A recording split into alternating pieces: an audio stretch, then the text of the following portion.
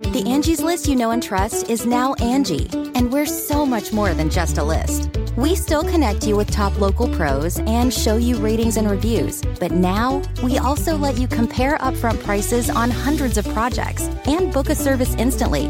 We can even handle the rest of your project from start to finish.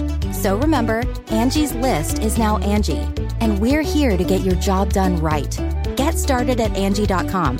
That's ANGI, or download the app today. This is Merriam-Webster's Word of the Day podcast for Tuesday, December 4th. Brought to you by the new Merriam-Webster's Advanced Learners English Dictionary, designed for students and teachers of English as a second language. Learn more at learnersdictionary.com. The word of the day for December 4th is cloche, spelled C-L-O-C-H-E.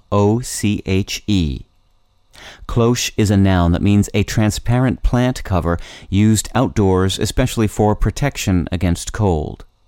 It can also mean a woman's close-fitting hat, usually with deep rounded crown and narrow brim. Here's the word used from an article by Julia Hatmaker in the Patriot News. Another popular hat is the cloche, which rose to fame in the 1920s. The bell-shaped hats came in a variety of patterns, colors, and textures.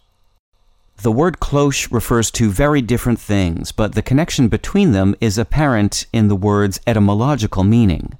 Cloche is the French word for bell, and both the gardening cloche and the hat cloche are typically shaped like the archetypal bell. The gourmands among you may be aware of another kind of cloche as well. Covered in our unabridged dictionary, Webster's Third, cloche also refers to a bell-shaped cover placed over food in cooking or serving. The French word cloche comes from medieval Latin, the word clocca, which is also the source of the words cloak and clock. With your word of the day, I'm Peter Sokolowski. Visit the all-new learnersdictionary.com, the ultimate online home for teachers and learners of English. A free online dictionary, audio pronunciations, custom study lists, and interactive exercises are available now at learnersdictionary.com.